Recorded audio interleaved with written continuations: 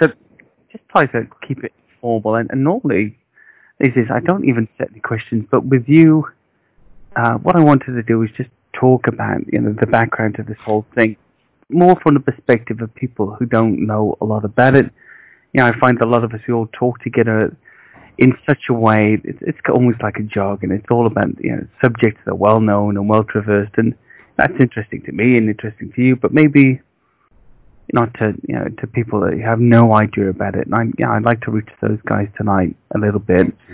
Now, I remember that I sent my questions over to you, so, just to fill you out from the beginning and get that background, and those who know would have heard of it before, but what started the Nessie craze? Was there a trigger moment, or why did you get interested? Well, what started the Nessie craze? I think there's probably multiple factors here. It's probably hard to pick out one, because if you take it away, the rest may not have happened.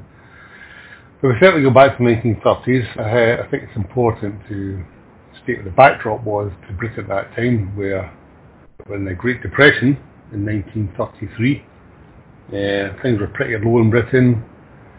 There was trouble over on the continent with Hitler rearming, and people were high levels of unemployment and so on. People feeling a bit down, and I think in some regards people were looking for a feel-good story. So the media, I'm talking now about the media. Yeah. The newspapers of the time picked up on the story. It all began locally, and there's concentric ripples here. Back in 1933, the government had set people to work, basically building bridges, roads, dams and so on, hydroelectric schemes. So there was a lot of activity going up to the Highlands to put people back to work during this economic crash. It's a bit like today, but it's probably worse actually. And there's less welfare, for example. So they were building a road up the north shore of Loch Ness. Now this is purely economical, to connect towns like Ness to central Scotland, Glasgow, Edinburgh, so on. So as an economic project, they began to cut down trees along the side of Loch Ness. I have to point out there was already a road there. There'd always been a road on the north side of Loch Ness. This was an improvement. They were clearing it, they're widening it, improving the surface and so on. And this opened up the Loch to tourism and such like. And, at that time, you probably had the best views of the Loch ever. If you look at postcards all the time, you hardly see a tree in sight. They just cut them all down. So this is the North Shore. The South Shore was a bit different. It was more underdeveloped. So against this backdrop, which encouraged some tourism to start up, people had easier access to the Highlands. We have this newspaper story that appeared in the local newspaper called the Inverness Courier. And one of the local correspondents had a story published on the 2nd of May 1933 called Strange Spectacle on Loch Ness. And that story, that write-up began with Loch Ness has for generations been credited with being the home of a fearsome-looking monster. And it asked the question, has this legendary water kelpie been seen? And it relates not the story of a tourist, but of a lady who was at that time anonymous.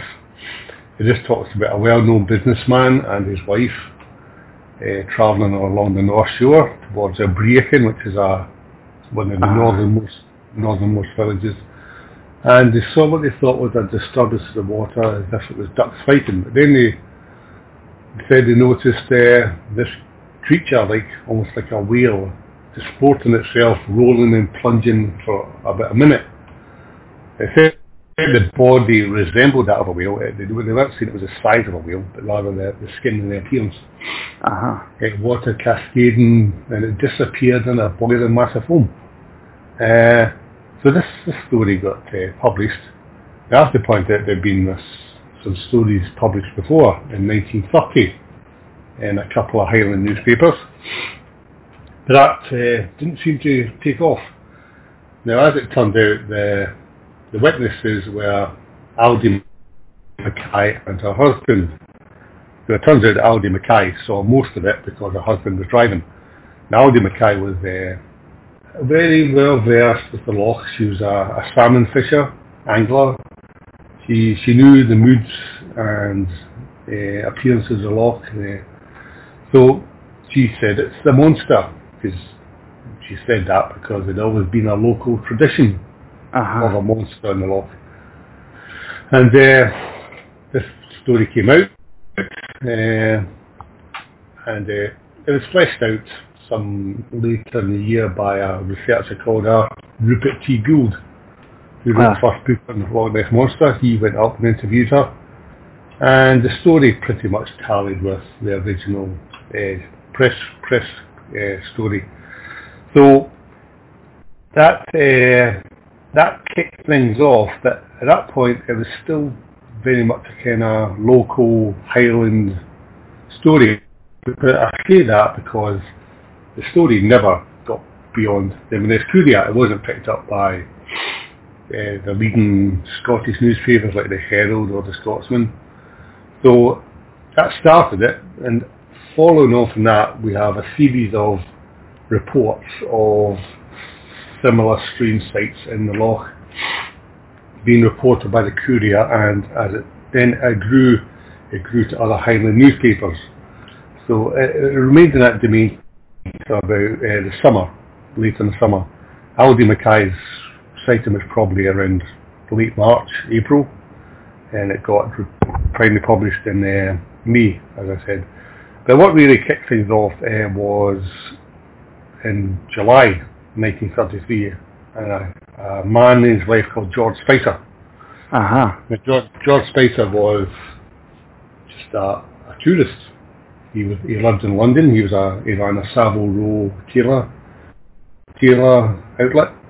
He was a director of that company, and they were just motoring down the other side of the Loch, on the south side, between the villages of Doors and Foyers. So a little bit in the area of another village called Whitefield. And he said he actually, once again, Inverness Courier picked up this story, because he basically wrote a letter to them, and the editor felt obliged to prepare people for the shock of this story by saying, well, perhaps he just saw a line of otters or something like that.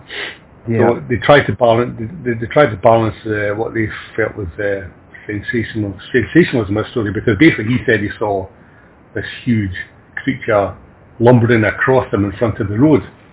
His original letter basically said, I returned from a motoring holiday, and he was to inform them on the 22nd of July. He saw the nearest approach to a dragon or a prehistoric monster he had ever seen in his life crossing the road. But I said it had a long neck which moved up and down like a scenic railway, like a undulating body, big, high back. He couldn't see any feet or flippers or webs because of the brow of the hill, and he wasn't sure about any tail. It moved so rapidly, very ugly, he said. At the time he put its length at about 6 to 8 feet long. So later Rupert Gould once again interviewed them as well for his book, and when Gould told them that the width of the road was 14 feet, he said, oh well, I've underestimated the size of the creature. Okay. And he put it above 20 feet, 25 feet long. Now how he came back to calculation, I'm not sure, but did he include an imaginary tail or something like that? So that story was published once again beginning of August 1963. Now this time the story was picked up by national newspapers. So the Scotsman and others, London newspapers, began to pick it up, the Times and that. What happened was, after that, the Scotsman, I think, took the lead in this story. The Inverness Courier continued to report on sightings, but the Scotsman sent up a correspondent to investigate the matter, and he went up to photograph this and other areas and began to interview, take notes, drawings, sketches of what was going on up here. And they ran a long article around September 1933, so we're talking about weeks later. They published an article which includes sightings which have gone into the mainstream of the eyewitness database. A lot of them were describing humps, some long necks and humps at the same time. Alex Campbell, who was actually the correspondent who reported the first Aldi Mackay story, he recounted his story to the correspondent anonymously. We think that because he was a water bailiff and he worked for the fishery or the Lovett estate. We're not clear who he exactly worked for. So he was a bit careful not to get too incredulous with his stories. He reported anonymously, so did others. And that was picked up. It was like a cascade effect now. Inverness Courier, Scotsman, Herald, went down to London Times, Daily Sketch, Daily Mail. So then it began to just ripple out to beyond. But then other sightings came in. But then by this time, Bernard Marmaduke Wetherell, a big game hunter, had been commissioned by the Daily Mail. So the Daily Mail now got in the act. This is around December. We now moved a couple of months on to December. Daily Mail set up Marmaduke Wetherell to write to report back a series of articles on his, shall we call it, an expedition.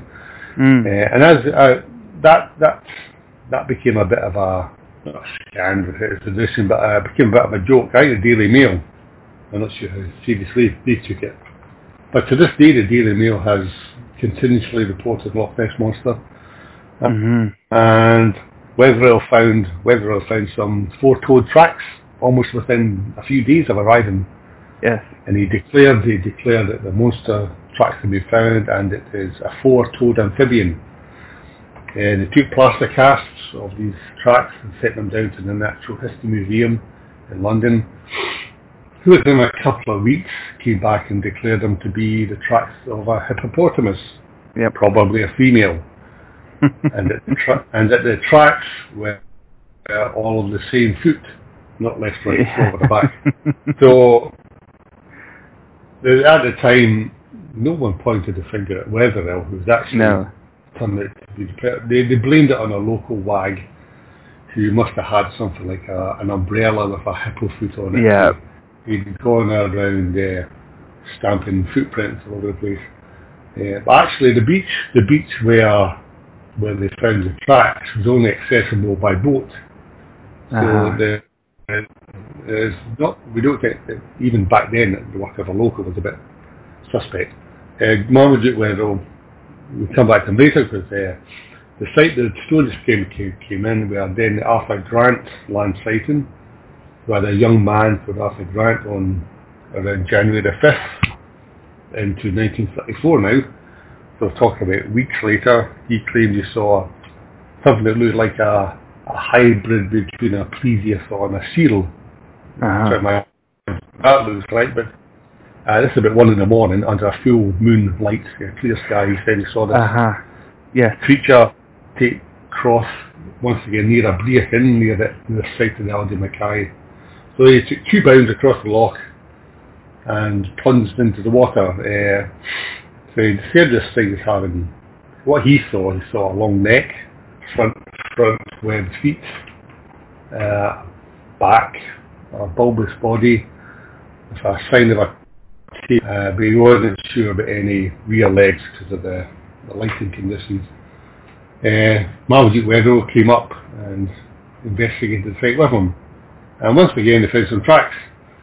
But what happened to these tracks, we have no idea. There's no report on them. I think by then maybe the Natural History Museum was a bit fed up with plastic casts.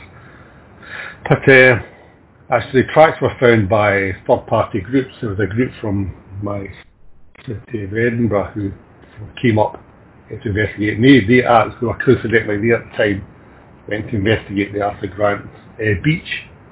And they said they said they found skid marks and other and depressions which are reminiscent of a large animal crossing. I mean, some people think Grant and Wetherill were in on it together. I don't accept that theory, especially when we have this third-party verification of what was going on. So, I mean, the world of Bigfoot, tracks are the big thing, aren't they? They always like to find that's right. tracks. Yes. The case of Loch Ness Monster, we only have one or two ever recorded instances of strange unknown tracks. And this is basically down to the beach. It's not sandy enough, it's too pebbly. I wondered about that. Yeah. So and things reached a peak, kind of peak Nessie in 1934 with the surgeon's photograph. This is the most famous, iconic image of the monster. Right. They have the image of the long neck, the long graceful neck and the head looking towards the left of the picture. This was allegedly taken by a Harley Street surgeon called Robert Kenneth Wilson. The Daily Mail picked that one up. They bought his picture, and that basically led to droves of people sweeping up to the Loch in the summer of 1934. And by the time 1934 has passed, we've had hundreds of sightings. Well, not all of them could have been of the monster. But 1934 was the year in which the most sightings of eyewitness reports were recorded. No one comes near 1934. And then things just crashed. The press lost interest. There are still stories coming through the Courier and all the mainstream media, but it had its day. There'd been a media storm.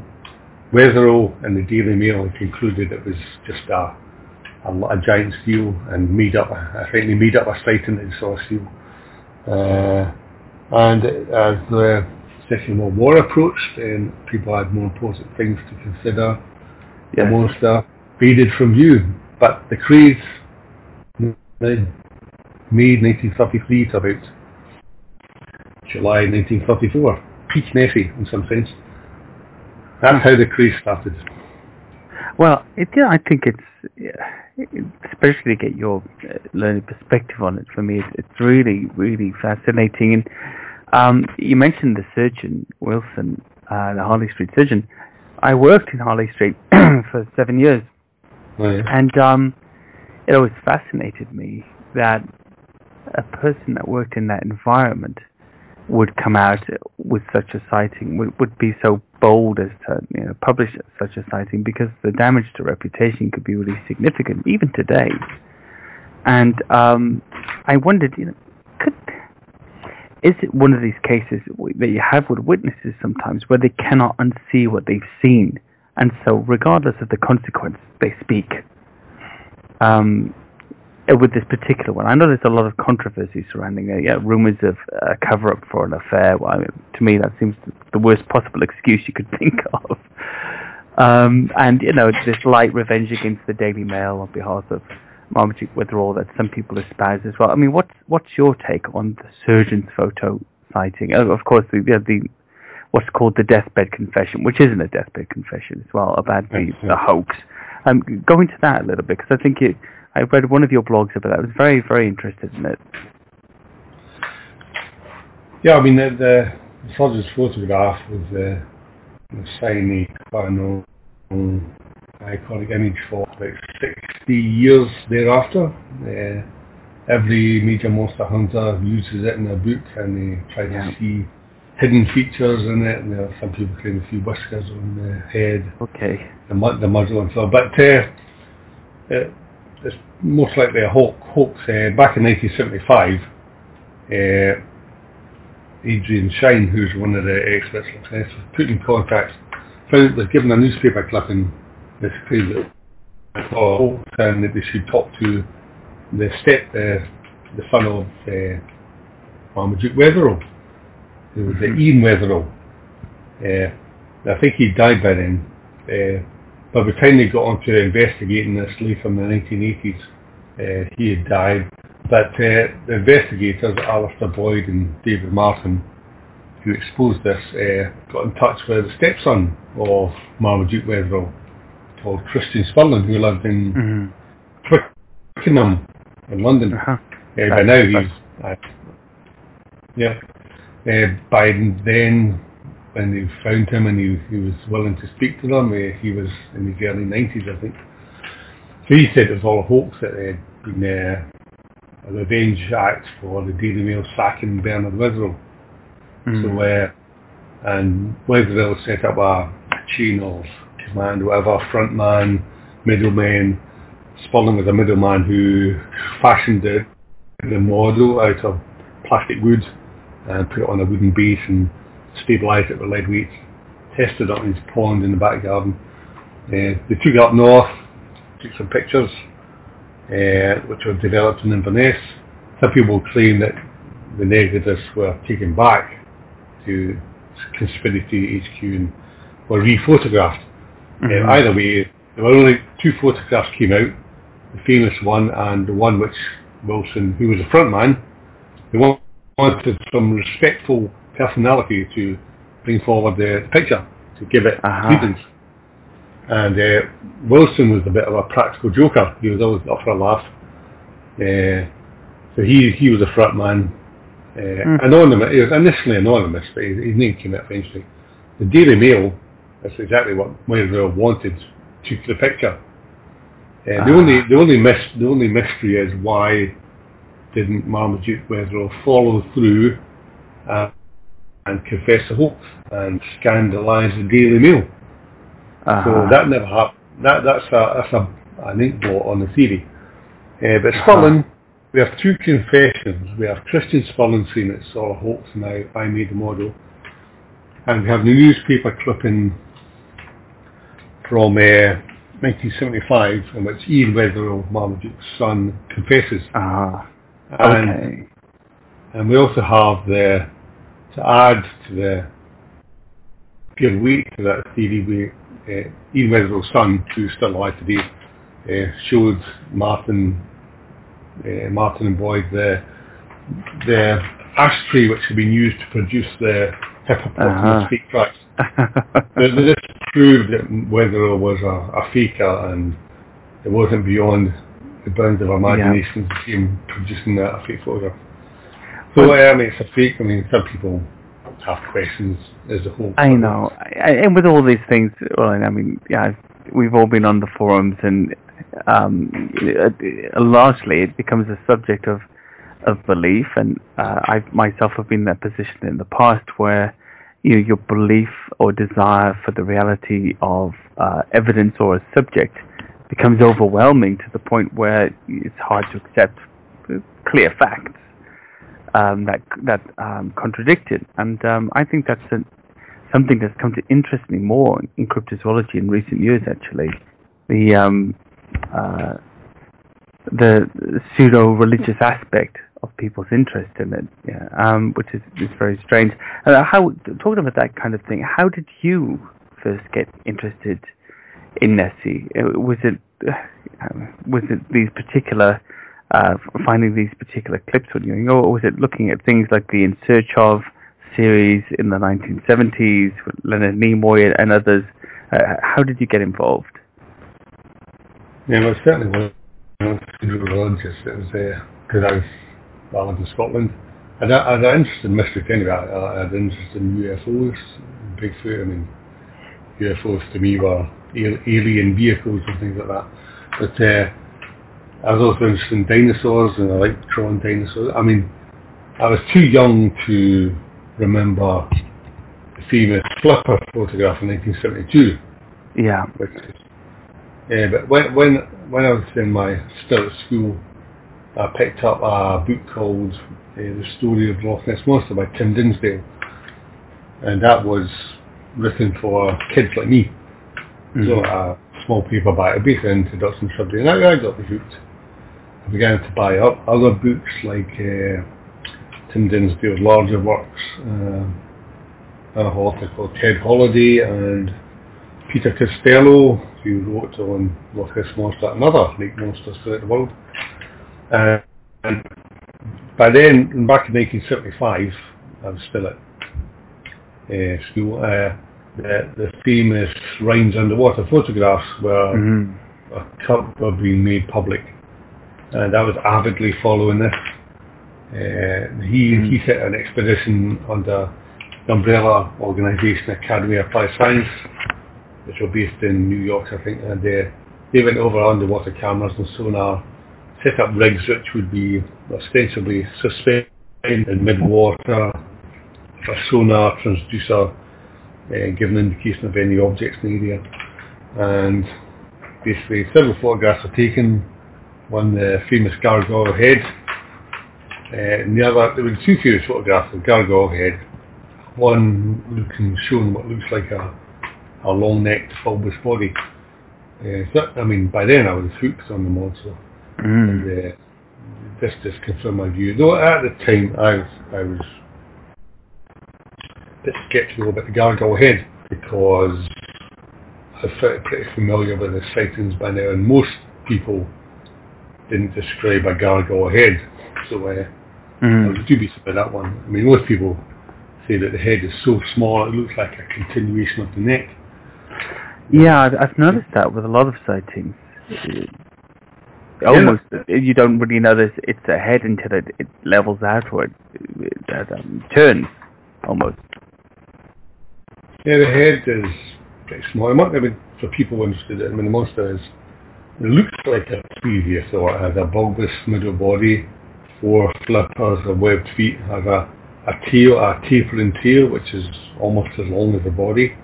And you have a long neck and small head, which is almost again as long as the body. So you have a kind of monster that would be cut into 3 sections of equal length: tail, body and neck. And normally people would just say something about 30 foot long, going up to over 40 feet. Some people claim they've seen a monster 50 feet plus, but generally 20 to 30 feet long. So in my mind I'd already, that's why people thought it was a plesiosaur. But at the time, people thought this confirmed the plesiosaur theory, because they had this bulbous body and this grainy underwater picture of a long neck, which I still accept as likely a picture of the monster, although I do not accept the head. So I got interested in that. I bought all the books. I went through my mind, what could it be? I eventually got up to Loch when I was a student in the 1980s. Yeah. Cycling holidays. I've still got the logbook in my bookcase. My entry D4, D1, went there, did that, did this, visited That'd be this amazing. person. Awesome. And but by the time I got through university and got a career, I'm a software engineer. I was still interested. I watched the newspapers, but then we didn't have the internet by then, so the only way I could keep up was reading newspapers. That's thing. So by then, got married, had kids, and life overtook me. And it wasn't until 10 years ago, at the turn of the century, turn of the millennium, late 90s, around the year 2000, when the kids were still young then, but I had enough time to, I just got diverted. I looked at all the Nessie forums, or the bulletin boards, or the news groups back then. And it was largely sceptical, largely skeptical. Yes. So I thought, I need to counterbalance this. So I started arguing on blogs like the Nessie.com website used to have a forum called Nessie's Dashboard. It's gone now. But 20 years ago I was on that as a young man, arguing the case for Nessie, as were others. Others were becoming dubious. But then I thought there's really not enough of an internet presence for the monster, so I started my blog 10 years ago this month, actually. Wow. And it's, just for anybody listening at the Loch Ness Mystery Blog, it's extensive. I've been through it back and forth, and it's a huge work, Roland, a huge body of work. Yeah, 700 articles. Some are just one-liners, but I've gone through these phases. I've tried to dig up the past and find new witnesses, talk to old witnesses, find photographs that have never been published before, and obviously follow new sightings, and at the same time take on skepticism, because a lot of the monster hunters of the past are now the skeptics of the present. Yeah. And isn't that funny how that happens? A few of them are quite evangelical about dismiss the monster. I mean, you think this would stop believing and just walk away and go and do something useful, like I think that was the question I hill walking or something. An old foe of yours we won't mention. I think that's the question I posed to him after a big line of communication. Said, well, you know, you've been there for 6 decades. You concluded this maybe 3-4 decades ago. What are you still doing there? The answer was quite common sense. It's a nice area to live in, and I work around the Loch, so well, that's fair enough. But why are you still interested if you haven't been interested in seeing it as a reality for this length of time? What do you think? Where do you think evangelical skepticism comes from? I mean, for a long-term investment, we can be skeptical, but to be evangelical about it, surely we must have it. That itself centers around a belief that we want to spread. We want to tell people you're wrong about this, or actually you're all mistaken, and I need to spread the word. Where do you think that comes from? I think, first of all, it's a part of a wider movement of skepticism. I mean, we're living in the need of skepticism where anything without hard evidence is poo-pooed or even attacked, from religion, Bigfoots, flying saucers. So people like Loch Ness skeptics have just plugged themselves into this network. So they're part of a larger community, which brings some kudos and respect, I guess. But the other aspect, I think, is it's a bit like the reformed alcoholic to me. You have the alcohol or smokers.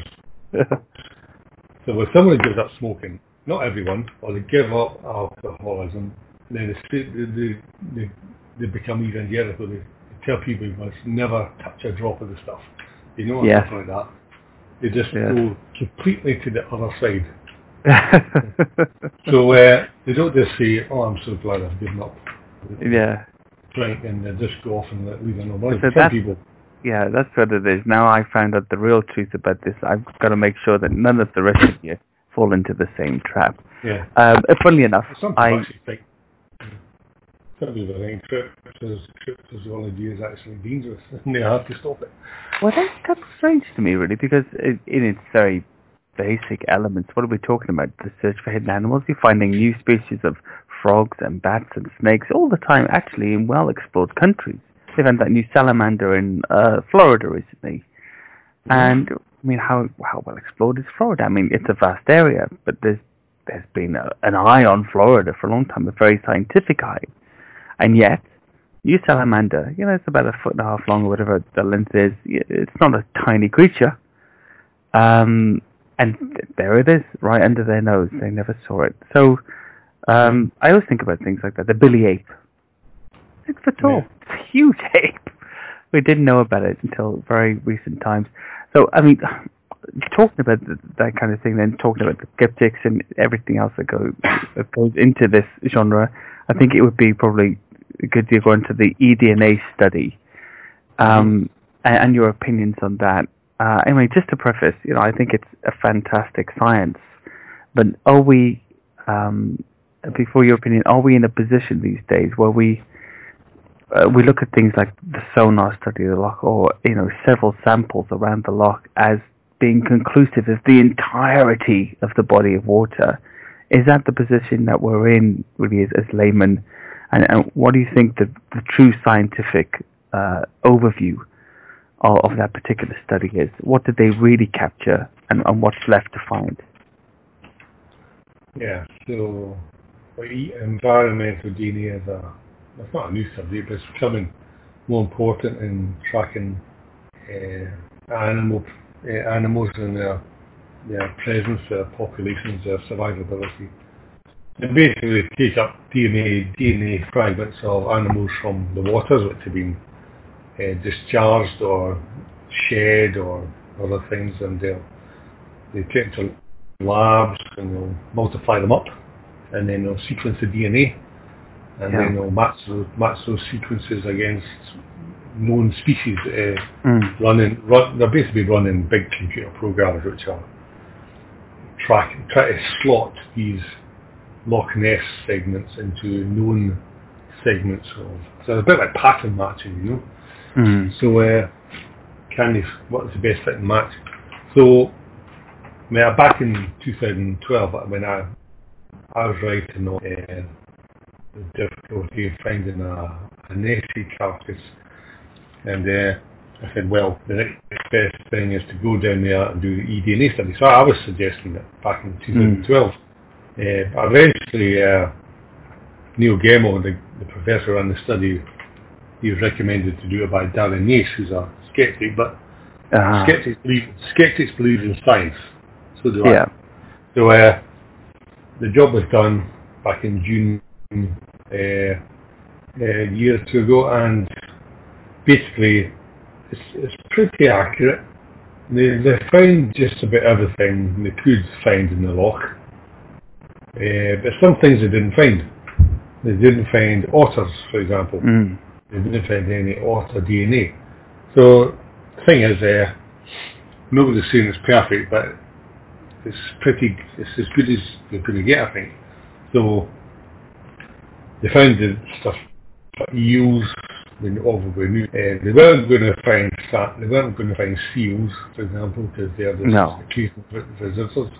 And we talked about the DNA has to be continuously replenished through shedding and defecation, because the DNA degrades after a number of weeks. So if a seal comes in and goes out again 10 weeks before Neil Gemmell came, it wouldn't have found anything. The other problem is if something is too localized, like otters, then if they're not sampling in the right area, I think they took 200 samples areas. Otters don't go into the middle of the loch, as far as I know. They just hide along the shoreline. So anything along the shoreline, in certain localities is not going to be found. They didn't find otters. I think there's one or two other things they didn't find. They found human DNA, of course, by various birds. I mean, I wouldn't say they found every waterfowl. So it's a good technique for finding and verifying what's there. I don't think it's so good at telling us about proportions. I don't think it's good at telling us about abundance of life. I don't think you can map it to a biomass, for example. No. But they found lots of eel DNA. So which revives an old view that there's millions of eels in Loch Ness. And I had an old paper clipping from the 50s, 60s rather, talking about millions of elvers, glass eels being caught in Loch Ness to be sent to Eastern Europe for raising and eating. So others have said, and Tim Dinsu and others said, there's millions of eels that could provide food for a larger predator. So at the end of the day, they didn't plesiosaur or DNA. Nobody knows what plesiosaur or DNA looks like, but they can make a rough approximation to turtles or other living creatures. They didn't find any reptiles, and not any kind of reptiles, even little ones. And there's a lot of unknown DNA as well. I mean, I think they said that a good proportion, 30-40%, they could not pattern match against anything. So I mean, could that be down to poor sampling or contaminated sampling, probably? Yeah, it's down to fragments being too small. That's what I thought. And a lot of people read into that to say they just couldn't identify it. But I think they couldn't run it, is what they were saying. Well, if the pattern, if the sequence of DNA is too small, you're going to get ambiguity. You're going to get multiple matches. So you're going to get ambiguity. Exactly. The longer the sequence, the more of a unique match you're going to get. And Neil Gaiman at some point will publish a scientific paper. We'll get access to all this data. Yeah. He said that others are free to run sequences against their own databases. But obviously only a professional could do that. I mean, the cost is prohibitive. So, obviously at the end of the day, he said that giant eel theory is not inconsistent with his findings. And the giant eel theory took off and people started chatting about it. And the funny thing was, a day or two before he went public with his findings, there was a video in the River Ness on this long eel-like object. Yeah, I remember that. Yeah, flitting through the water. I mean, it wasn't Ness's or something. Yeah, but it looks pretty big. Yeah, eels can get pretty big, but no one's ever caught an eel more than about 3 foot long in Loch Ness. Yeah. But they found moray eels and conger eels out in the sea, close to the North Sea. But if someone had fished out an eel 6 foot long in Loch Ness, we would have known about it. Yeah, and you wouldn't be fishing them out because they're voracious predators. They wouldn't be those big boisterous animals would be getting caught. The only we may not catch them if your line isn't set up for them. Because a 6 footer is, people are normally just, if you're fishing for a salmon, a 1 foot salmon, a fairly large salmon, and your line should be able to catch a 6 foot eel. No one ever have. So if there's no 6 footers, you never catch a 20 footer. No. We'd expect gradation of sizes if it's a giant eel. Yeah. But we don't. But then there's the morphology issue, isn't there? I mean, you talk about this a lot, I know. If they are giant eels, well, what about the head and neck sightings and the bulbous body and the flippers and everything else? Everybody else. There was something you talk about a bit in your book, and I've used it in so many interviews and reference to in this to say you talk about my argument sucks or my theory sucks the least theory, which is sure an eel couldn't morphologically exhibit those behaviors. This long-necked, bulbous-bodied, full-flippered beast seems to, but it beats the theory that some prehistoric survivors living in a cold loch in Scotland. I like that because I say, well, actually, the skeptical theory in that instance is much worse than the plausible reality that there could be some living prehistoric creature somewhere. Yeah, it's down to use Occam's razor as kind of guide. Occam's razors you could have a genuine 40 footer on the Loch, but Occam razors that can still exclude it from other explanations. I mean, the Aldi Mackay sighting, the skeptics kind of view, well, my theory sucks the least because it may be stupid, but it's not incredible, like a plesiosaur theory. For example, the Aldi Mackay sighting, she saw 2 humps moving around. So one skeptic said, she just saw 2 seals in a mating ritual. So you say, okay, that sounds rational, logical. Yeah. So why do we need to believe in monsters? I mean, why can't we just accept that theory? So the tactic is to dumb down the explanation, come in with something which sounds half plausible and everyone's happy. But then the problem is you begin to pick away at it. They realise that she saw it in March, April, and that's not the mating season for seals, for example. And she said since she watched the area for half an hour, and seals will normally come back up after 8 minutes because they're air breathers. So it wasn't. No one recorded. No one saw seals in Loch Ness in 1933. We'd have known about them. I mean, seals get shot all the time in Loch Ness. And they're very inquisitive creatures, curiosity, they follow boats. I mean, if there was a seal in Loch Ness in 1933, we would have known about it. So like go back to the other theories. I mean, try to fit the Loch Ness Monster is like having just a few jigsaw puzzle pieces, and you're not quite sure how to fit them all together. It's like the blind men and the elephant, because the one's touching the trunk and says it's a snake, the other's touching the tail, the other's touching its leg, its trunk-like legs, and saying, "No, this is a tree." And I like that. Yeah. No one ever sees the monster its entirety apart from these very rare land sightings. Yeah. When you see it in the water, you see its back, you see its neck. The tail is really seen. It's like a jigsaw.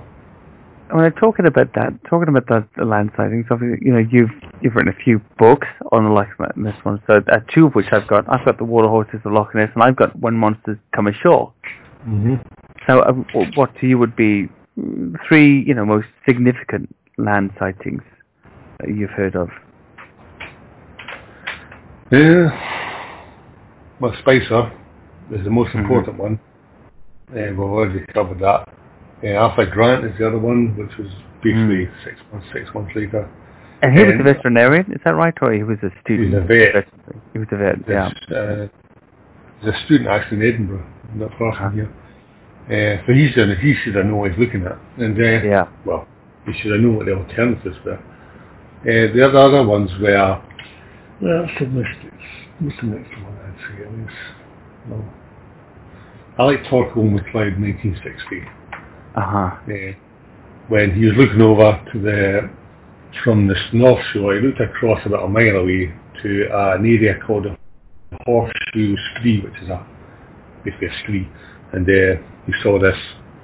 It's actually half on land, half in water, and he used his binocular reticulates to estimate it's about 50 feet long, and you watched this neck go from side to side, and he saw two front paddles. Couldn't see the rear. Eventually it flopped on its side back into the water. Those are the three best ones.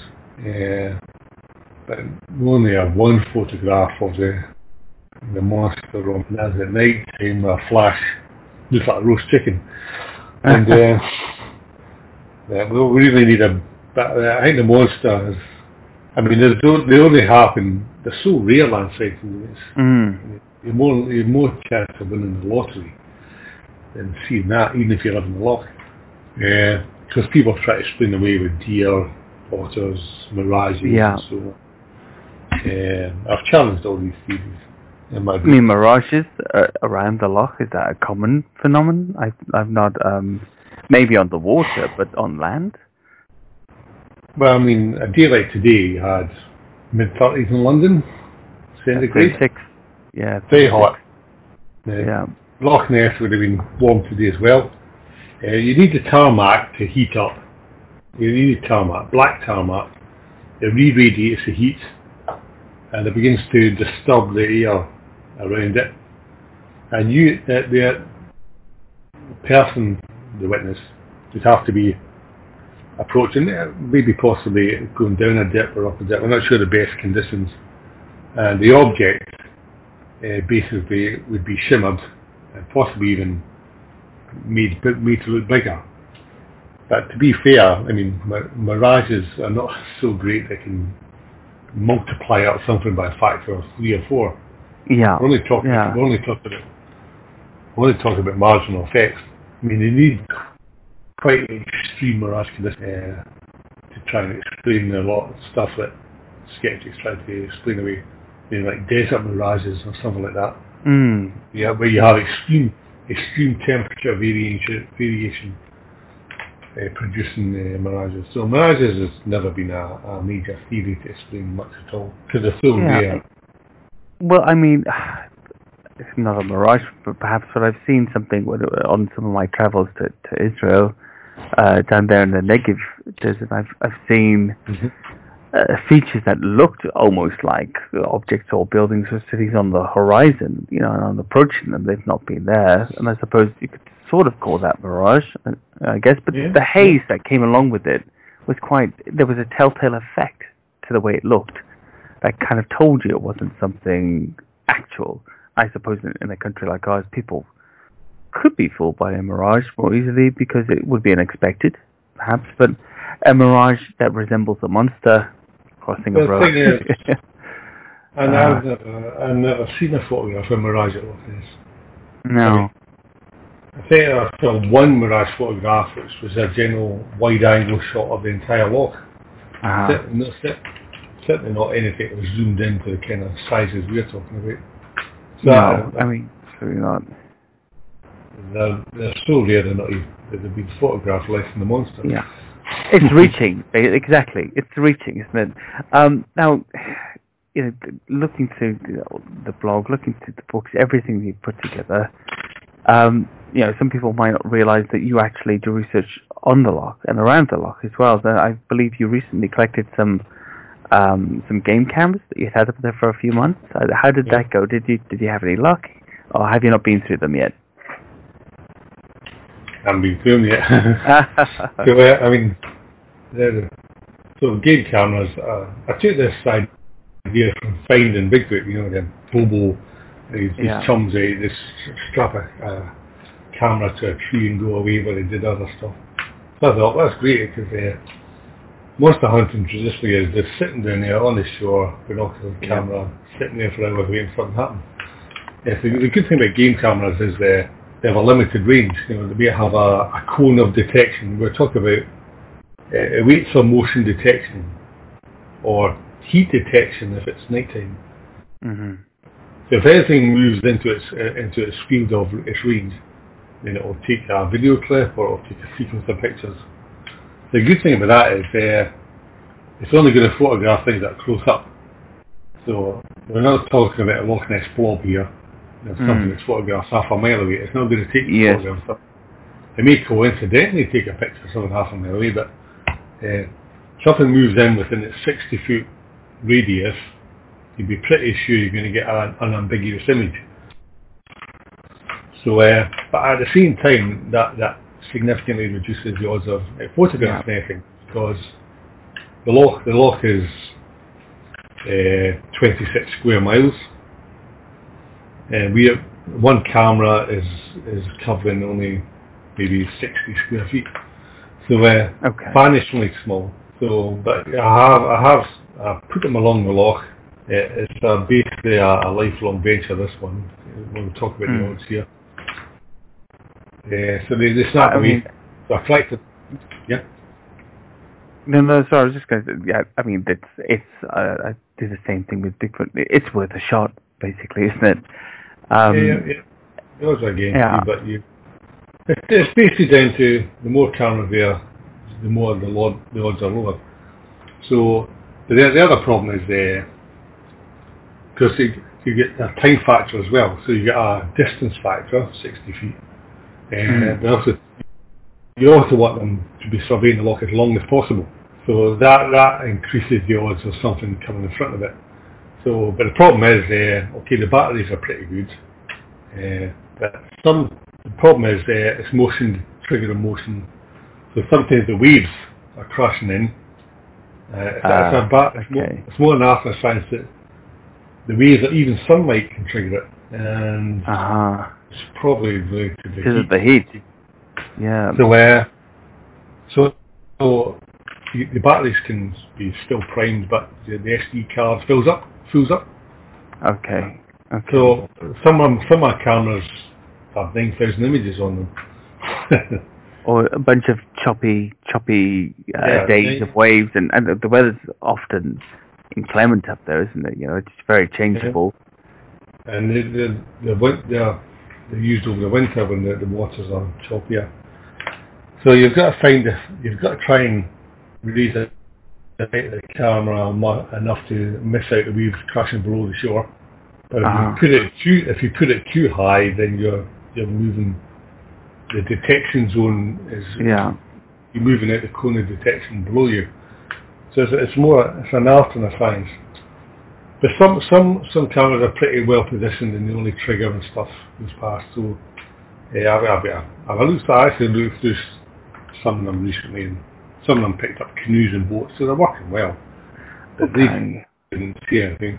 So I've now got to go through the images of the other ones. There may be something on them, but And I'm sure there's a lot of exactly. There's a lot of flicking forward, looking at waves and sunny days and the rest of it. But I mean, ultimately, worthwhile. I just think it's I've been up there a few times. You know, obviously I have to come up from London, and the first time I ever went there was actually 2012. So I stayed at. It was my wife allowed us to have a belated honeymoon in this in the Loch Ness Lodge near Drumnadrochit. And so it was very nice. I mean, to be honest, we preferred the night in the Premier Inn in Inverness the night before. They were just friendlier. Yeah. But still, the hotel was lovely, great view, Loch Ness Lodge, and we went around the loch and the whole thing. And to me, it just seemed, even then, it seemed that the possibility of genuine sightings was kind of crushed by the need for tourism. In a way, not that that the locals would fake them, so to speak, but that the way that the loch moved, it was very strange. The way the water moved on top of it. I understand there's a lot of weird currents there in the depth, and the wind, the way the wind hit it after the boats passed by. The bow wave would be there for about 5 minutes sometimes. It seemed, and it just seemed to me that this was just a very difficult place. What with tourism and the environment itself to have a sighting. Now I know there are other lochs attached to it, and Loch Lochy, Loch Oich, etc., Loch Garry as well. Is that right? What about the chances of doing some research in those places and perhaps finding something there? There have been a few reports. Is that right? The sightings are very rare. Loch Oich is the next loch down along the Greek Line. As you know, the lochs are just water-filled trench from a geological fissure.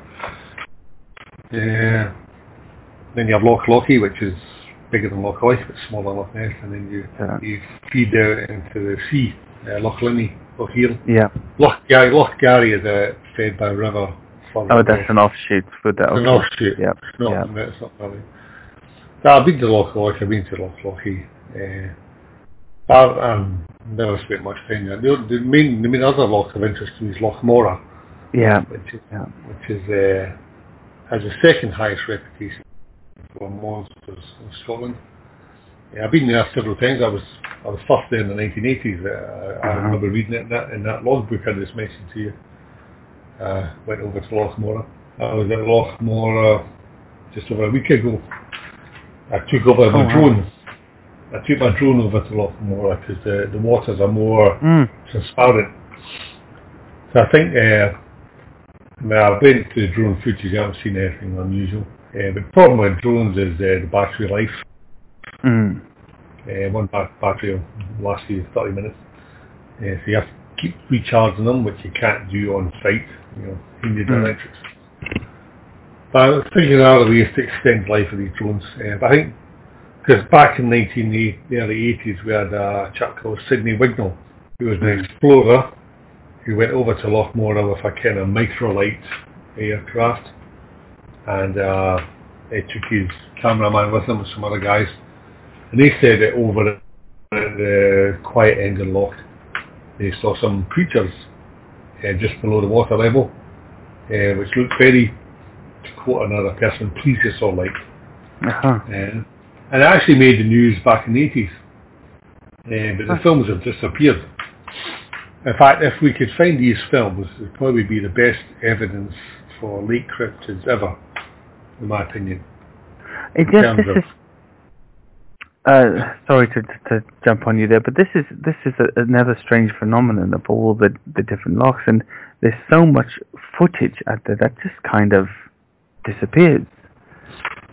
And do you think that's because in days past, maybe the news featured your footage for a little while, and then you had it on the VHS tape or Super 8 back in the day or whatever it was, and people lost interest and nobody was around to collect them or buy them, and they rotted in the attic in a box or just disappeared from view. I mean, what do you think is the reason that all of this amazing footage just seems to fall by the wayside? No, I'm sure some of it's still lying in attics somewhere. Once they've been publicised, and had their day, they just go off in the stories. We need today, modern footage today is less likely to be lost because of the internet. Yes. Mobile. But we've had several films taken in the 1930s. Taylor, 2 films by a guy called Malcolm. We only have one of them is now available. The other 2 have disappeared. Nothing in the 40s. There's no films taken in the 50s. The 60s we have loads of stuff. Tim Dinsdale, we still have that film. They have the Loch Ness Investigation Bureau who took a lot of film footage as well. As far as there's only one of their films that we can view on the internet, and that's Dick Rayner's 1967 footage. Oh, the later, he thinks that they're water birds, is that right? Yeah. But you can't see water birds. Are they? Did you believe that they're water birds?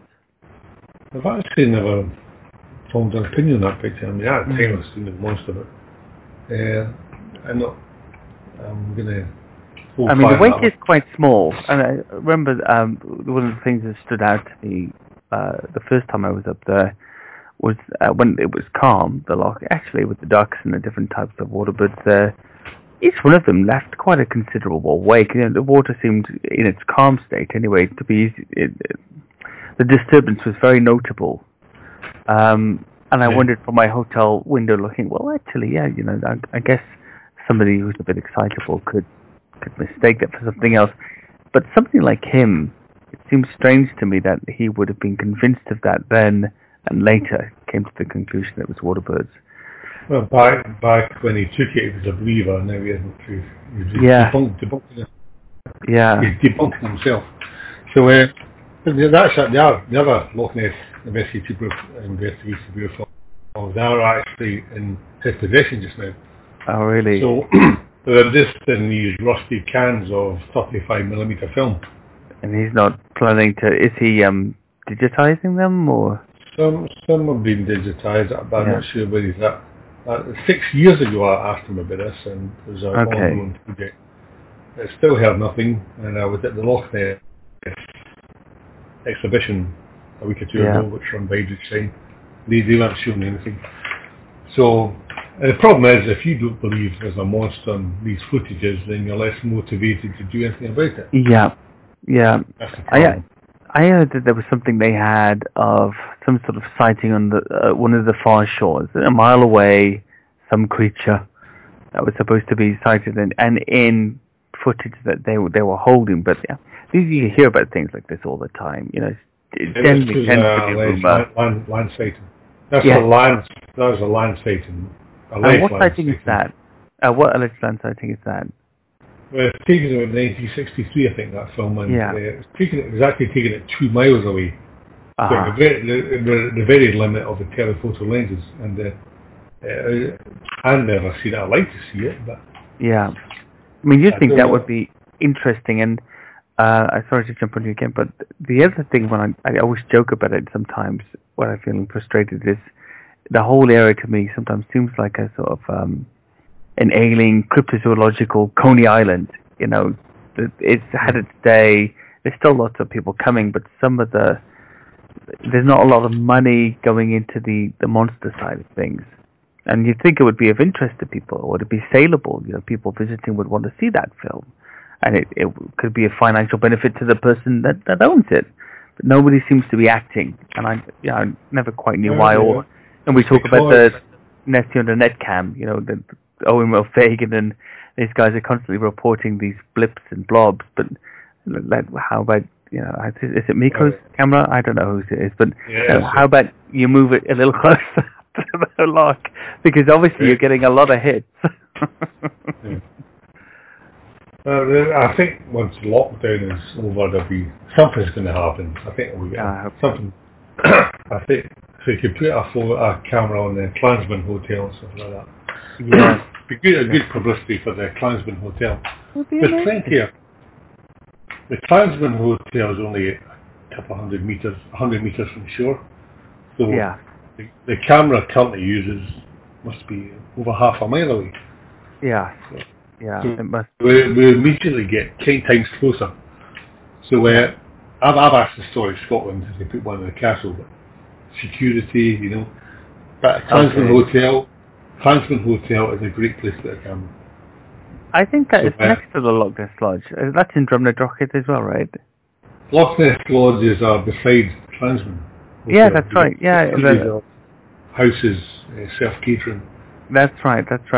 Now, I love the area. I love Scotland. I was there late last year, actually, in Galloway Forest Park for a different thing, a Bigfoot type thing, and just in the country, and somebody who comes from Wales, I recognise it as a country. It's just a beautiful, pristine place to go and visit, but especially the Loch. Now, there's 31,466 lochs and lochans, allegedly in that whole area that is Scotland. And we're just talking about the itinerant Nessies in the lochs that reside around Loch Ness and Loch Morar, or are there credible reports in other lochs of some species? Loch Morar is less credible. Yeah. In fact, some say it's more credible. Adrian Syme says if there is a monster anywhere, it's in Loch Morar. Yeah.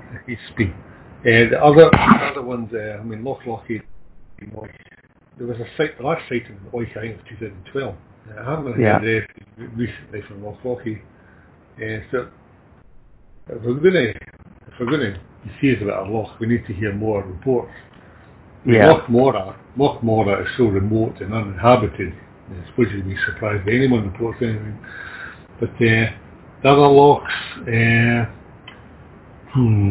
we've had sea lochs. There's not much happening in those lochs. There's some stuff in the 1930s, Loch Neven, Loch Treg, Loch White and that. The sea lochs like Loch Ear, Loch Linney, we can argue they're sea serpents. All the other lochs are so small. Loch Duich has had some stories, but again that's a sea loch. All the other lochs tend to just be water horse traditions rather than modern things. Even there's a little loch up near Loch Ness called Loch Lach, which has had most of the stories from the 1830s. That loch's only a puddle compared to Loch Ness.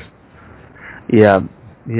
And even Loch Ness, is not the not the biggest place in the world. I mean, I was visiting Lake Champlain back in 2018, and when I went to Loch Ness the first time, I thought it was huge. It was gigantic, but a lake that's 14 miles across and 121 miles long. It's like that's almost the distance between here and Wales in Cardiff, where I come from. So it's harder to survey as well. It's hard to survey, and it's not even the biggest one they have. Now, I know, it's not really about size, it's about availability. You mentioned that the massive eels that was detected in the eDNA study, and other people have spoken about before, clearly, and there's also, salmon runs throughout the year, or many times in the year in Loch Ness as well. I do believe there's enough food there, but do you believe that this creature is coming in and out of the loch? Is it going to the sea? I know the journey to the sea would be quite fraught with obstacles, but I do believe it is a possibility. What are your thoughts on that? Yeah. I mean, we have I collated eight sightings of strange creatures in the River Ness, which connects the loch to the sea. Yeah. We now had a sighting in the mid-60s of a long necked up creature heading out to the sea in the River Ness. The interesting thing about that sighting was it happened during heavy rain. Okay? So there's a theory that when you have a lot of water, rain, flooding in rivers, raising the level of the loch and the river, it basically ends fate. There's a heightened probability a creature can more likely come in than come out. I'm not sure how easy it is, how often they can leave the loch, but there's the idea that a smaller creature gets into the loch more than once and stays there, can't get back out. Because seals generally do not get back out of the loch. Okay, they find their way in, but they don't get out again. They stay there for a month, they start eating the salmon, and the water bearers have to dispatch them. Oh gosh. Because there's enough food for them to live there. So I think, see, there's one, I like the itinerant monster theory. I think occasionally over decades and centuries, something comes in and gets caught, trapped, and it just stays there. Okay. But what that is doesn't matter. Well, I suppose, with the UK having actually lots of sea serpent stories around the different coasts, especially in Scotland, it would make sense that an animal seeking a new way or seeking a new food source would take advantage of a flooded situation, of high tides, so to speak, high rivers. We see that happening in other countries, where known aquatic animals like crocodiles, for instance, in Australia, when there's flooding, they move into new territory. They check it out, don't they? We're talking about two conditions which probably are optimal for a large creature coming in, or semi-large juvenile, and you got salmon, a run of adult salmon, and steep high water levels, floods. Yeah. I'm not saying every time that happens you have a monster coming in, but it's happened in centuries past. I don't know how long these things live, but whether they actually breed in the loch, I don't know. Okay. So these reports over time really could be the odd creature that gets stuck there, and so it has to either wait until this flooding reoccurs or stay. Well, I don't think any chance they can get out. I mean, I don't think they're intelligent enough to figure that out. Monsters didn't think, there's a lot of rain, this is my chance to get back to the sea. So but I suppose, aquatic animals would take advantage of the situation that's there, I guess. Maybe not. Yeah, maybe they wouldn't go that way. I don't know what their senses really would direct them to do if they have a pull, as it were, as some animals have. Navigation sense, like salmon. So many animals have it that are much smaller. Just before we go, and I've really, really enjoyed it. I probably ask you 100 more questions. Just talk about your books. And so I've got some of these books, and I really love them. I want other people to find these books. And now I've got The Water Horses of Loch Ness, and I've got When Monsters Come Ashore. But there are others as well. Tell us about the other titles. The Water Horses of Loch Ness was my first book in 2011, I think, which basically covers the folklore, the water horses, the kelpies, general folklore of aquatic monsters in Scotland. That actually parallels the increase in sightings of monsters in the 18th and 19th centuries. So it's a parallel story of legends, folklore plus real sightings. Right. Georgian times, Victorian times, Edwardian times, and so on. Second book was Monsters Come Ashore. This is actually an anthology of articles, plus a few new ones on land sightings. Because land sightings is, I think, my most popular book actually. For some reason people love land sightings. Because it's so weird and strange and kind of close encounters of the third kind of stuff. The last book was Photograph Loch Ness Monster, which covers all the famous photographs, some of which we've talked about today, the surface photograph. So it doesn't cover films, it's just still images. I haven't covered all the photographs. It goes right up to the present day, and it includes the fakers, so that's why it's subtitled The Good, The Bad and The Ugly. Yeah, the good ones, the good ones, the Clint Eastwoods, which I believe are genuine. Then you have the bad ones, which are just basically misidentified. I'm looking at the Muppet Nessie right now in the cover. That comes under ugly. Ugly, yeah. Doc Shields. So good, bad, ugly. Yeah. I also have a small monograph book called Dragons West of Loch Ness. Yeah, now that looks very interesting, but it's only Kindle, is that right? Yeah. The other books are paper because I wanted all the online digital stuff to be put into paper form. Yeah. For posterity. If the website ever disappears, you still get the books. That's the whole idea. Yeah, no, fantastic. And just for everybody out there as well, I would say, go to lochnessmystery.blogspot.com. It's a great source of everything Nessie that you could possibly want to know about. And I love the tagline as well: reclaiming the Loch Ness monster from the current tide of debunking and skepticism. If you believe there's something strange in Loch Ness, read on. Which is, that I was sold. That was. Read it on. I didn't even look at the price tag. I read on from there. Yeah. Roland, thank you so much for taking the time to speak to me again. And I just can't wait to see what the future holds. And I'm holding out for some really great newsworthy snaps on your game cams. That's what I'll be thinking about later tonight. Thanks for coming on. Thank you, Andy. Okay, bye-bye. Yeah, we're done.